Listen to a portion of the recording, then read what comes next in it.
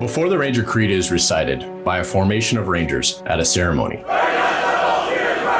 you always hear the narrator say, "Will all Rangers, past and present, please join us as we recite the Ranger Creed." Every Ranger will stand, and as they say those 6 stanzas, they are transformed back to a time when they have the pleasure and the burden of this brotherhood.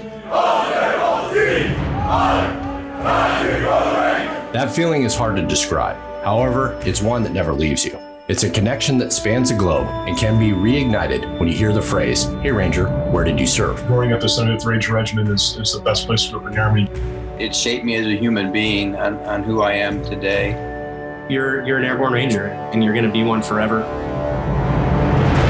Amongst this formation, there are Rangers that stand out. They are the legends of this elite organization, and when their names are spoken, people instantly have a story and for a moment, relive it. Those were, like you said, those Afghan deployments in that time period, like every night, every platoon in the task force going out. Took off at night for that target. I felt very safe. I felt very confident, but things turned for the worse. Legends of the 75th podcast wants to capture that feeling and those stories. We want to ensure that these legends, triumphs, and sacrifices never fade away.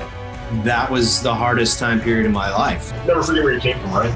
Am I a better person? Are the people that I serve with better person because we were together? And the answer to that is absolutely yes. So sit back with your favorite adult beverage and listen to the stories from the legends of the 75th. If somebody had told us that we would be doing this 15 years later, we'd be the fucking old dudes with the gray hair. We'd have been like, what? What are you talking about? No way. We'd be like, what the fuck's a podcast? That too. That's true.